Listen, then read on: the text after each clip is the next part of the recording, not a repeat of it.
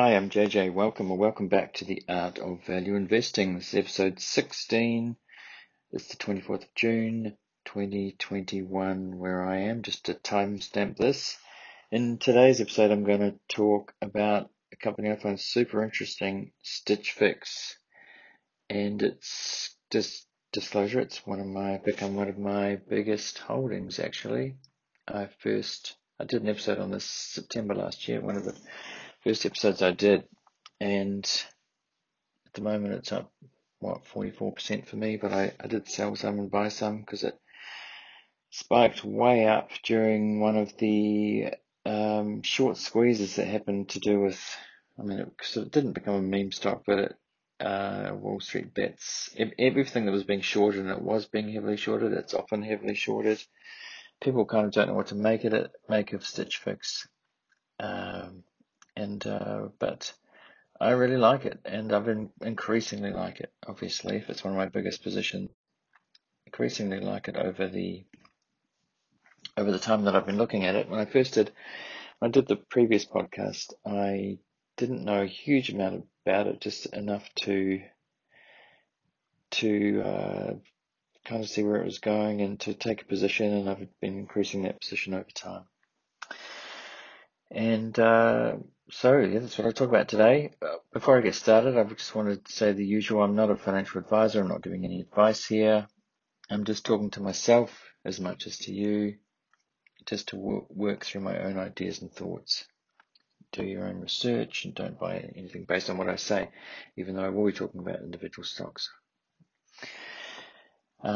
Also, I'm not spending much time editing, 0 time editing. So it's like it's live, it's rough, there are mistakes, that's the way it goes. That's because I want to spend more time actually devoting time to actual research and analysis instead of spending a lot of time making podcast content. So sorry about that if there's any issues. So you can also find me on Twitter at The Art of Value anytime you like to contact me. Alright, let's get started. So why I want to do this update on Stitch Fix now is because I heard a podcast last week that was actually put out on the 15th of June, so just a few days ago, by new CEO. So if you don't know, the CEO's changed. Katrina Lake, founder and CEO, stepped aside, going into the chairperson role, and Elizabeth Spaulding who joined the company back in January 2020, and I think this was probably the plan all along by the sound of it, that she was going to take over.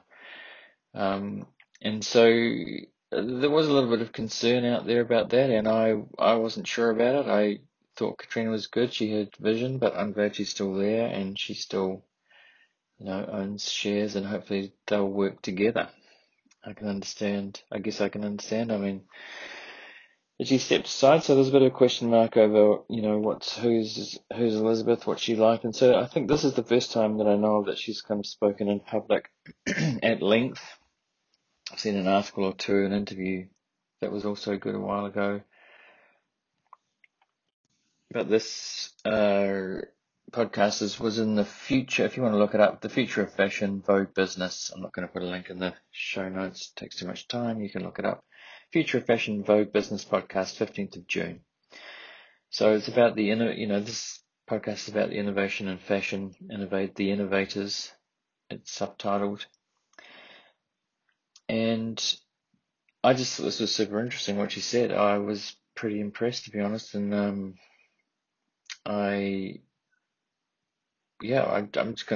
actually gonna summarize the podcast, because there's some interesting points that the vision that she and Katrina have obviously talked about and gone through over for the next 10 years of the business, which, I hope to be in this for 10 years. I think it's got a lot of potential, and it'll become obvious why as we talk about it, I think. If you don't know what Stitch Fix is, it's sort of personalized model, try before you buy apparel online. And it's now 10 years since the company's been going. They're up to around $2 billion of revenue a year, which, that's substantial in itself. to get to that point. It's sort of been, as I said, it's been shorted a lot. It's been criticised a lot. Is this going to work? And it's not. I don't think it's not assured that it's going to continue on, that it's going to work, that it's actually going to go on and be as big a company as it could be. That's, nothing's assured. But I think it's got a good shot. I do, and that's why I'm willing, it's one of my biggest positions, and part of it's to do with the AI part of it. As I said, Elizabeth Spaulding joined in January 2020. So during COVID, I know Katrina sort of managed it through COVID, and Elizabeth is coming, and their focus is going to be on accelerated innovation, they say, for the next 10 years. So you can see where that's going. I don't I don't really buy any stock unless I think it can go 10x and possibly 10x over the next 10 years. Which pretty much works out about 25 or 26% a year for 10 years. And I think Stitch Fix has got a shot at that. But that would be a big company. I bought it around $5 billion or a bit under, I think. So we're talking about a $50 billion company. I think it's possible. So what Elizabeth is talking about is what Stitch Fix can next become, and that's what's interesting to me. What can it be? She said that she and Katrina joke around about this talk about it's like Netflix has gone from, it's like Netflix going from the DVD era to the streaming era, which was straight off super interesting to me, and that's an interesting thing to choose. And so they're talking about the Fix model, which is a different idea of shopping. So instead of, when you go to a physical shop, not filtering through racks of clothes in shops, or even, online e-commerce, the search model where you kind of know what you want and you search for it, or, an apparel site where you're kind of still searching through things that,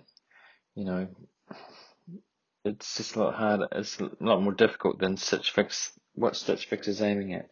So they send 5 items out, and they use a combination of data science and human styling, a human styler. So those two things, they collect data that people give up voluntarily when they first join the service. They answer a lot of questions, and over time, they go back. It's not a subscription service. It's in terms of, doing it a monthly or whatever, like some other ones have tried, not just in apparel but other things but they send five items to you based on what they think you'll like. They're the right size for you, they're the right style for you.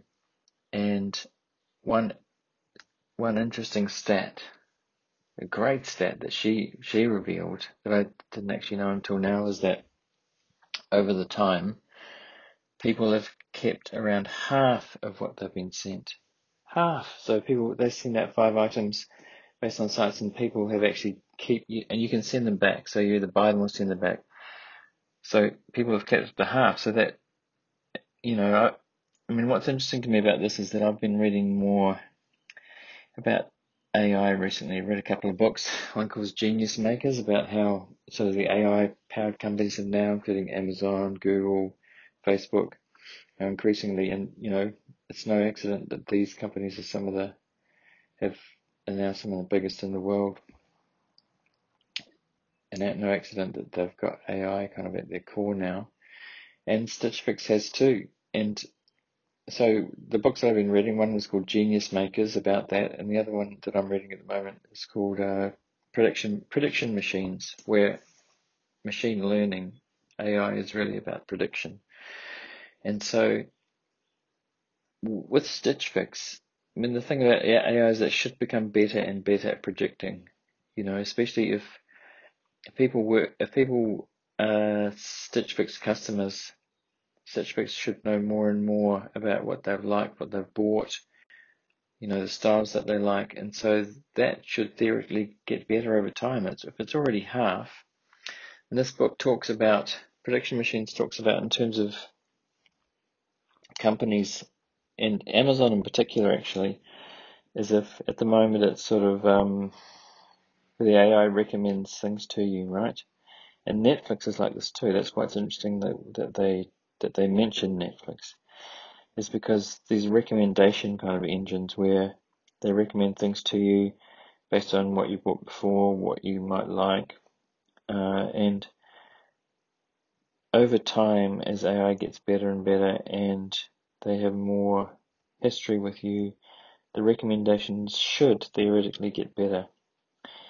And so this book talks about one day it should cross a line where it'll go from where you choose and ship, it recommends to you, you choose what you want and it ships out, to the point where it should be so good that it just ships to you and then you choose what you want, and you would want like 8 out of 10 of the things that it sends you, or things that you buy regularly. So I mean, you could say that's not very efficient, but if Amazon in the future has like electric delivery, autonomous delivery, and you're getting things where you just sort of, where things turn up and they're the things that you want. I mean, it seems impossible, right? But Stitch Fix is doing that. I mean, this is what is so super interesting to me, is that they started with that model where they do get input on you. They ship 5 things to you, and people have been wanting half of those things. I mean, that insight right there makes this company very, very interesting to me. I mean, like 2.5 things out of 5 people actually want. And it's not cheap either. This is full retail price. So I guess for the model, they have worked out economically that it works, that people can send it back. And I don't know don't know of any other company that's doing this to this scale and getting it that right. So it's basically a personalized rack of clothing sent to your door. You try it on at home. You can also get advice from the online stylist community beforehand, and I believe they're moving to sort of at any time. And so it gets better and better over time using the AI. I mean, I think people with Stitch Fix seem to, like analysts and people in general, seem to dismiss it as, oh, the AI is just a gimmick. I saw this YouTube video. There's a YouTube video of one of the AI guys from Stitch Fix talking about it. It's like a 45-minute talk, and it's not just a gimmick. They are deeply, deeply into it and building over time. I mean, that just seems to me they're way ahead. So she also said that they've had increased keep rates every quarter on record because of the understanding of consumer preferences and the power of data science, meaning that their machine learning it's getting better and better the more they have, and presumably the customers that have been with them for a while, the choices that they get sent are sort of better and better. I'd be interested to know the stats on that, on whether whether people keep more and more the more that's known. So this streaming era metaphor, like of Netflix going from DVD where they had mail outs to streaming, they're saying that with Stitch Fix it's creating your own personalized store. That's the shift. So from the sending out of a box to a whole personalized store. So this big idea that they have, and I think it's a very good one to scale up, is that imagine going to the app or to online store, and there's a store and everything is for you, and it's your size and it's the styles you like, and you can choose what to send out, and then they send it out, and the idea is that they also add other things that are a surprise, so it increases the level of what you might want from the fix. So they're talking about a shopping feed experience, which was actually, they've already launched it. It was launched in the middle of COVID. They've been adding features, and it's a way of personalized discovery, but not searching, but discovery. So they're talking. She talked about thinking about the next phase of apparel e-commerce is going to be characterized by both browse and discover and the personal touch. So in the past, it's been search-based shopping through endless catalogs, and she said Stitch Fix is at the forefront because it's got a 10-year advantage. It's been around for 10 years doing this. So if you think about competition trying to catch up, it's kind of going to be hard to see how they might do this. Really, I can't think of any other company. I mean, you think Amazon could, but it's not really in their wheelhouse, personalized shopping. Just so big. I mean, to move the needle, it would have to be very good. And I mean, they do have a, personal shopper, but it's hard to find in the site.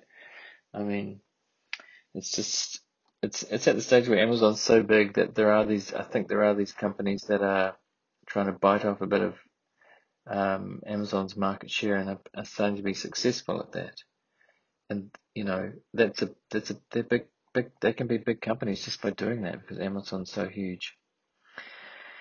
I mean, Stitch Fix so far has sold $7 billion worth of clothes in its history, and Elizabeth says that they're positioned for the next phase to grow much bigger. So if you think about that, of 2 million in revenue, I mean, how to get to 10 and then 20 and then 30, I would say. And so the new shop model is about curation, personalization, and data-led shopping, she says. So, and how it developed, she said, was that with the fixes they sent out with the 5 items in the box, they included style cards, which had photos of the ways that the customer could wear clothes, the way that you might want to wear with other clothes, or clothes that you might want to have in the future. So they were photographed with items that weren't in the box, that styles that you could wear. And that's an interesting touch because, there's a lot of work involved in that. It's an idea that would take quite a bit to do, to photograph things in that way and send it out. And she said that clients said when they did that, they kept asking, can I just buy those other items? Which is pretty obvious, right? But, and that's how it developed. So Stitch Fix started the shop for looks and trending for you. So shop your looks and trending for you. So they curated outfits in the context of anchoring them on things you'd bought before. And so they algorithmically generate 24 outfits to show and refresh multiple times a day in your own personal store. So this is the personalized store. You have outfits that are, where AI is helping to generate as well as individual stylists. And so this should be a more compelling way to shop, going to your own individual store where everything's ready, styled for you already. It's so different than going to a normal physical shop or even an e-commerce store. So it's sort of the next phase of e-commerce. And so she says that this has turned out to be more stickier and engaging than anticipated. She's mentioned that we buy clothes in the context of an outfit. We want new things to go with what we already have and love. And so Stitch Fix knows what you already have and what you love and what your style. So it's kind of compelling. So they realized that this was the future of personalized stores, they think. And so wouldn't we rather have our own personalized store where everything is relevant for you, better than a store where 95% of it is irrelevant for you. Things don't fit, styles you don't like. I mean, everything's just sort of there personalized for you. I mean, I just think it's a really compelling idea if they can execute on it and they can scale.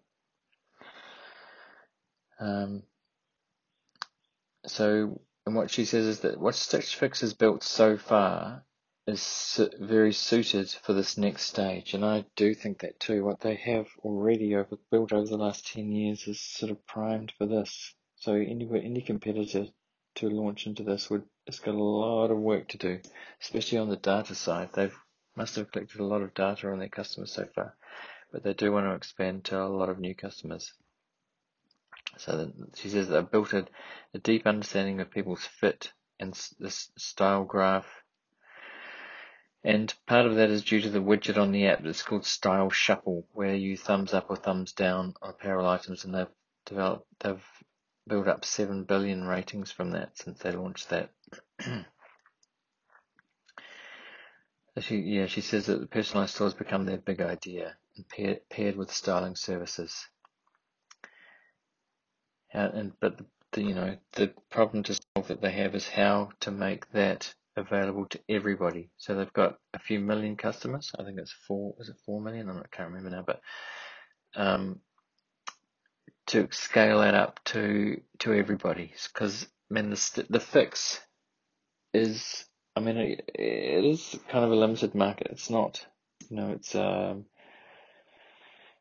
people who sort of targeted to people who don't like to shop or too busy to shop but have the money to do something like this. So they,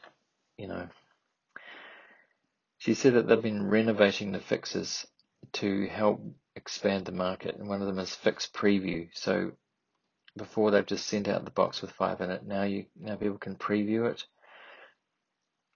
So people wanted to trust what they were being sent. So Fix Preview and live styling. So before the fix is shipped, they curate 10 items and give a chance for feedback. You might choose just a couple of items from that, and the rest is picked for you, or more than that. So this was incubated, she says. It was tried in the UK market, which they've had for 2 years now. And she said it was so wildly successful that it's being rolled out in the US now. So they're up to 50% of the US so far. So it's going to be very interesting to see how this plays out, how it goes, and how it looks for their numbers. They're seeing higher average order values, happier clients, higher retention. You have to keep in mind that CEOs are salespeople, so all of this stuff, it all sounds great. It'll be interesting to see in the numbers and in the next quarter how this is actually playing out in the numbers and what's said, in the next earnings call.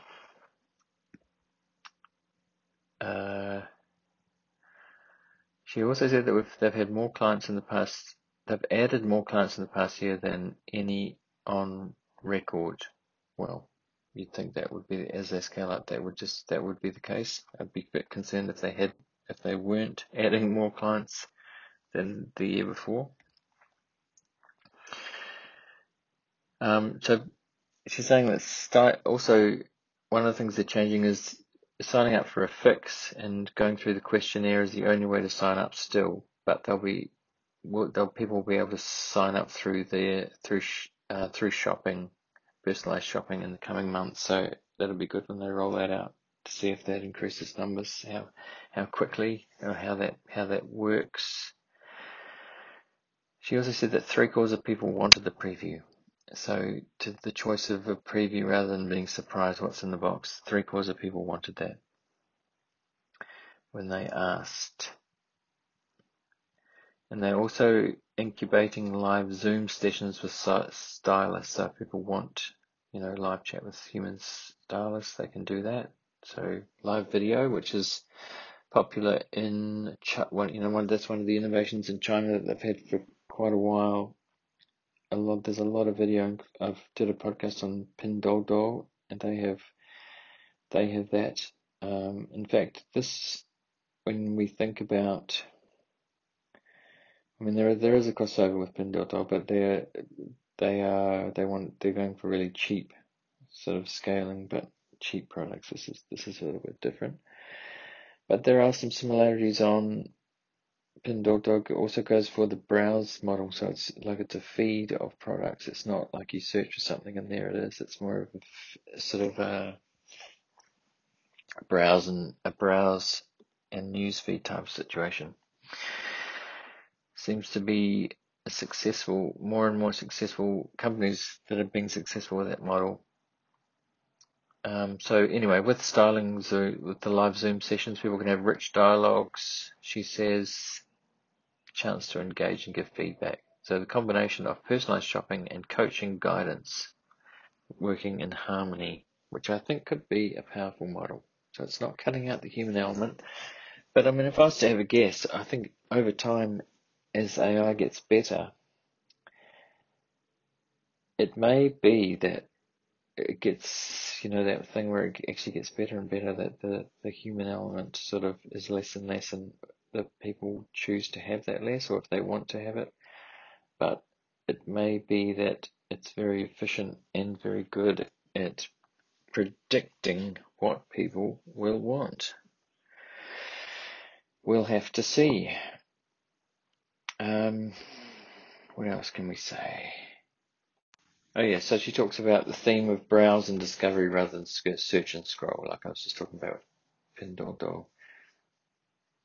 So she thinks that customers will become increasingly impatient with traditional apparel e-commerce because they've become used to in other web categories.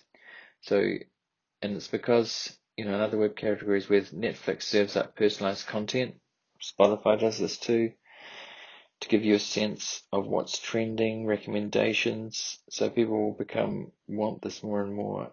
And so it's this next stage of e-commerce where like that first stage doesn't have that. And I'm sure they'll try, but a company like Stitch Fix has been doing this all along. And the feedback will mean it will get better and better, as she says too. So it's more, and the other thing she talked about is having the relationship to the customer, where she talks about the importance of building trusted relationships with the clients, whereas traditional e-commerce doesn't that. It's very transactional.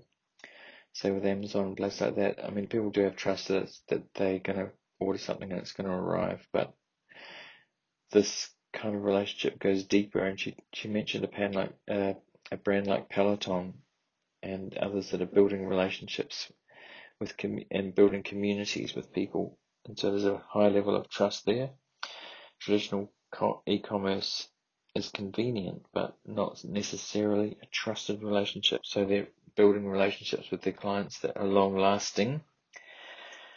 So you could say it's about the lifetime, the lifetime, when they take on a customer, it's the lifetime value of that customer, which is what, people, some analysts do analyze Netflix and Spotify on, rather than just that, okay, they've got so many subscribers, but what's the lifetime value of that?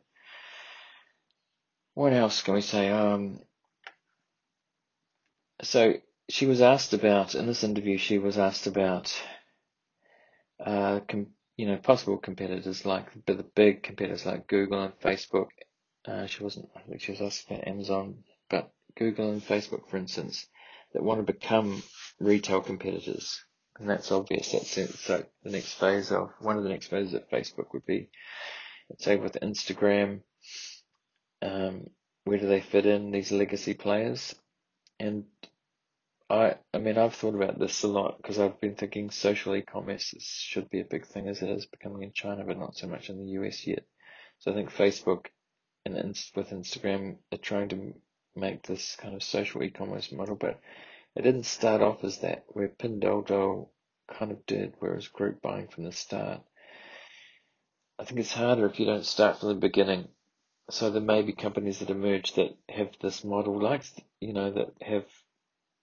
that have done this from the start. I mean, Stitch Fix isn't so much social with the other clients, it's more with building a relationship with the company itself. So she says that Google and Facebook, they have an understanding of personalized data. They have so much data, that is true. But what they're missing is how the deep understanding of, say, if it comes to apparel, the deep understanding of fit and the fabric, and what you keep and what you return. Stitch Fix has built this for this specifically. So return rates in the shop offering are about half of traditional e-commerce. So she thinks that this will not be a strength of these media platforms, and they are media companies. They are. I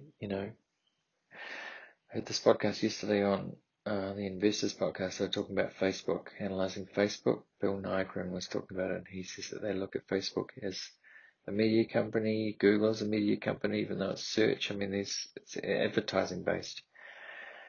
So it's kind of good to look at these in a similar way to previous media companies. We just kind of need to stop talking about them less as tech companies and more as media companies.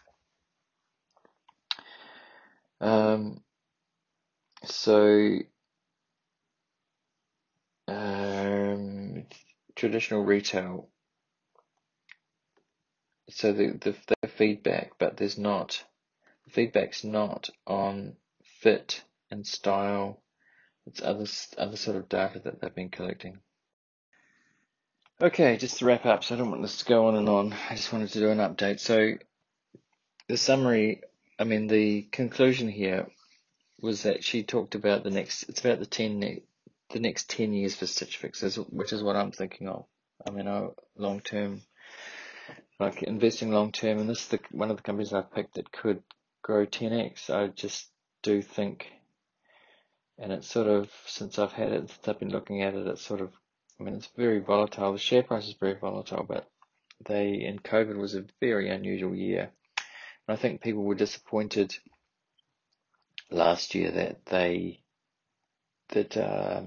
lot of e-commerce companies, stay-at-home digital companies, that they didn't do very well in terms of numbers, like some others, like Zoom did, where everybody was on Zoom all day, and the share prices just went through the roof. Stitch Fix's share price did go through the roof at the end of the year, but that was more to do with Wall Street bets and the high short squeeze, and then it came down. But I think that was misunderstanding, because you think about it, people were at home, nobody was going out, people generally aren't going to buy clothes. People were buying, they did say that their athleisure did well, was one of the biggest categories of work from home, and they did say that there should be pent up demand on going out clothing. People don't buy clothes when they're sitting at home, like in their track pants or whatever. And even like business calls, people would things were getting more casual, but I don't think people were into buying clothes last year. But now it's sort of part of the opening trade, so it's going to be very interesting over the next quarter or two what happens with the numbers and if it ramps up. Yeah. So I don't think that was an issue. Well, I think they got through COVID very well. I was impressed by. People were disappointed. Analysts were disappointed by what happened with Stitch Fix last year, but I wasn't. I thought it was fine. So the next 10 years, she talks about, just to conclude here. She talked about the transition to her from Katrina. She said they worked on the chemistry, or the chemistry between Katrina and her is good. They have like-minded values, which was put to the test last year, but it's really going to be about the acceleration of innovation. She talked about innovation, accelerating the innovation and to scale up. They've also got a new CFO and a chief product officer, so there's been changes, and they said that they're investing in company culture because it's important to them, of inclusiveness and kindness. And she said the secret sauce of Stitch Fix is actually their company culture, and they didn't want to lose that, so it's a question of scaling up and keeping that throughout the whole company, not just in management. And to take bold risks as deeply as possible in the organization, and how to support the new phase of growth with their culture, with everything they do. And it's about putting the infrastructure to grow in place, investments in infrastructure. So I guess that will take time, but it's clear that they are looking to scale up from where they've got now, which I think is a good place. And I like the ideas they've got. I like where it's going. I'm happy with what I've got here, and it's not clear that it's going to work still. But I think by the time that if it does work, by the time it becomes clear, it's probably going to take off. The share price will take off, and it'll go from the multiple will probably expand. I mean, who knows what's going to happen with the overall share market? So maybe not for a long time. But I just think I'm happy with when I bought this, and I'm happy with keeping it for the long haul, unless something fundamentally changes and it becomes clear it's not working and it's not going to scale up. But happy with where it is at the moment. I really don't think there's any other company doing this so successfully and at this scale, and they're going to be hard to catch. So the interviewer just talked about, are they aiming at Gen Z, talking about fashion and, the new customers, are they aiming at Gen Z? And she just said we're focused on launching and expanding our personalized way to shop. That's what they're focused on, not any particular one demographic. And she thinks this will open up the total addressable market with the demographics, categories, occasions. So this big idea is the personalized shop for everyone, really.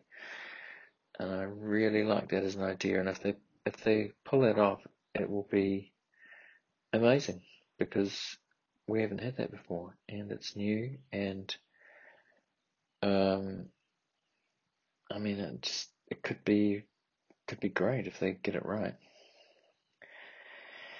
And they said they're working on their influencer community as well to kind of get the word out, not just within Stitch Fix, but outside it as well. Expanding their styling services.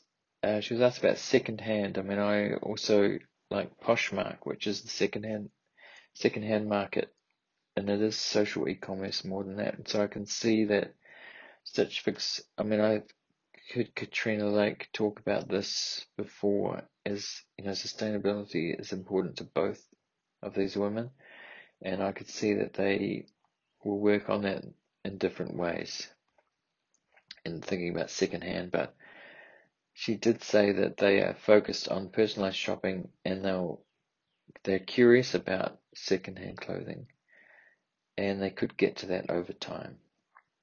So the next couple of years is focused on the expansion of personalized store. So that's going to keep them busy, and that's their really big idea, and I think that's a good focus. So Poshmark is doing something different, and I don't know, maybe if Stitch Fix gets big, they could acquire Poshmark in the future. I don't know. I mean, I could see some consolidation. I just think, Poshmark, what they're doing is different because it's social e-commerce, and I could see that, Stitch Fix, the people they're selling clothes to now, or the new customers if Stitch Fix has an internal thing where they can resell, yes, that could work, but I think, companies like Poshmark and others that are working on it may get too far ahead for them to do that successfully. So, but that's, a couple of years down the line. We'll just see where Poshmark gets to. I mean, Poshmark I got to a little bit later. It's a smaller holding for me, but I like that too. I guess it's the research into apparel that led me to looking at Poshmark as well. There are others, which I won't talk about today. So I think that's enough today. And, in my mind, it's partly become one of my biggest holdings because it's up from where I bought it, but I have been adding to it. And, when it went down, it was up 250% on that short squeeze, and I just thought that was egregious. So I did sell some off, and then I tossed it up. Should I just keep it and not, it's just, but when to sell is difficult, right? So I just thought, well, let's see what price it was. So, sorry, bear with me. Got up to, so I got way up to, I think, close to 100 or something, but I sold some around 85. I was sort of going on the way down, but I mean, that was, I bought some at 28 and it was 85, and it just shot up to that. So, and now we're sitting around what, 60. I mean, I could have just held on to it, but I got my initial investment back and then bought some more when it went down, it went down to 40, around 40. And so I'm happy with where I am, and we'll see what happens. Okay, thanks. See you next time.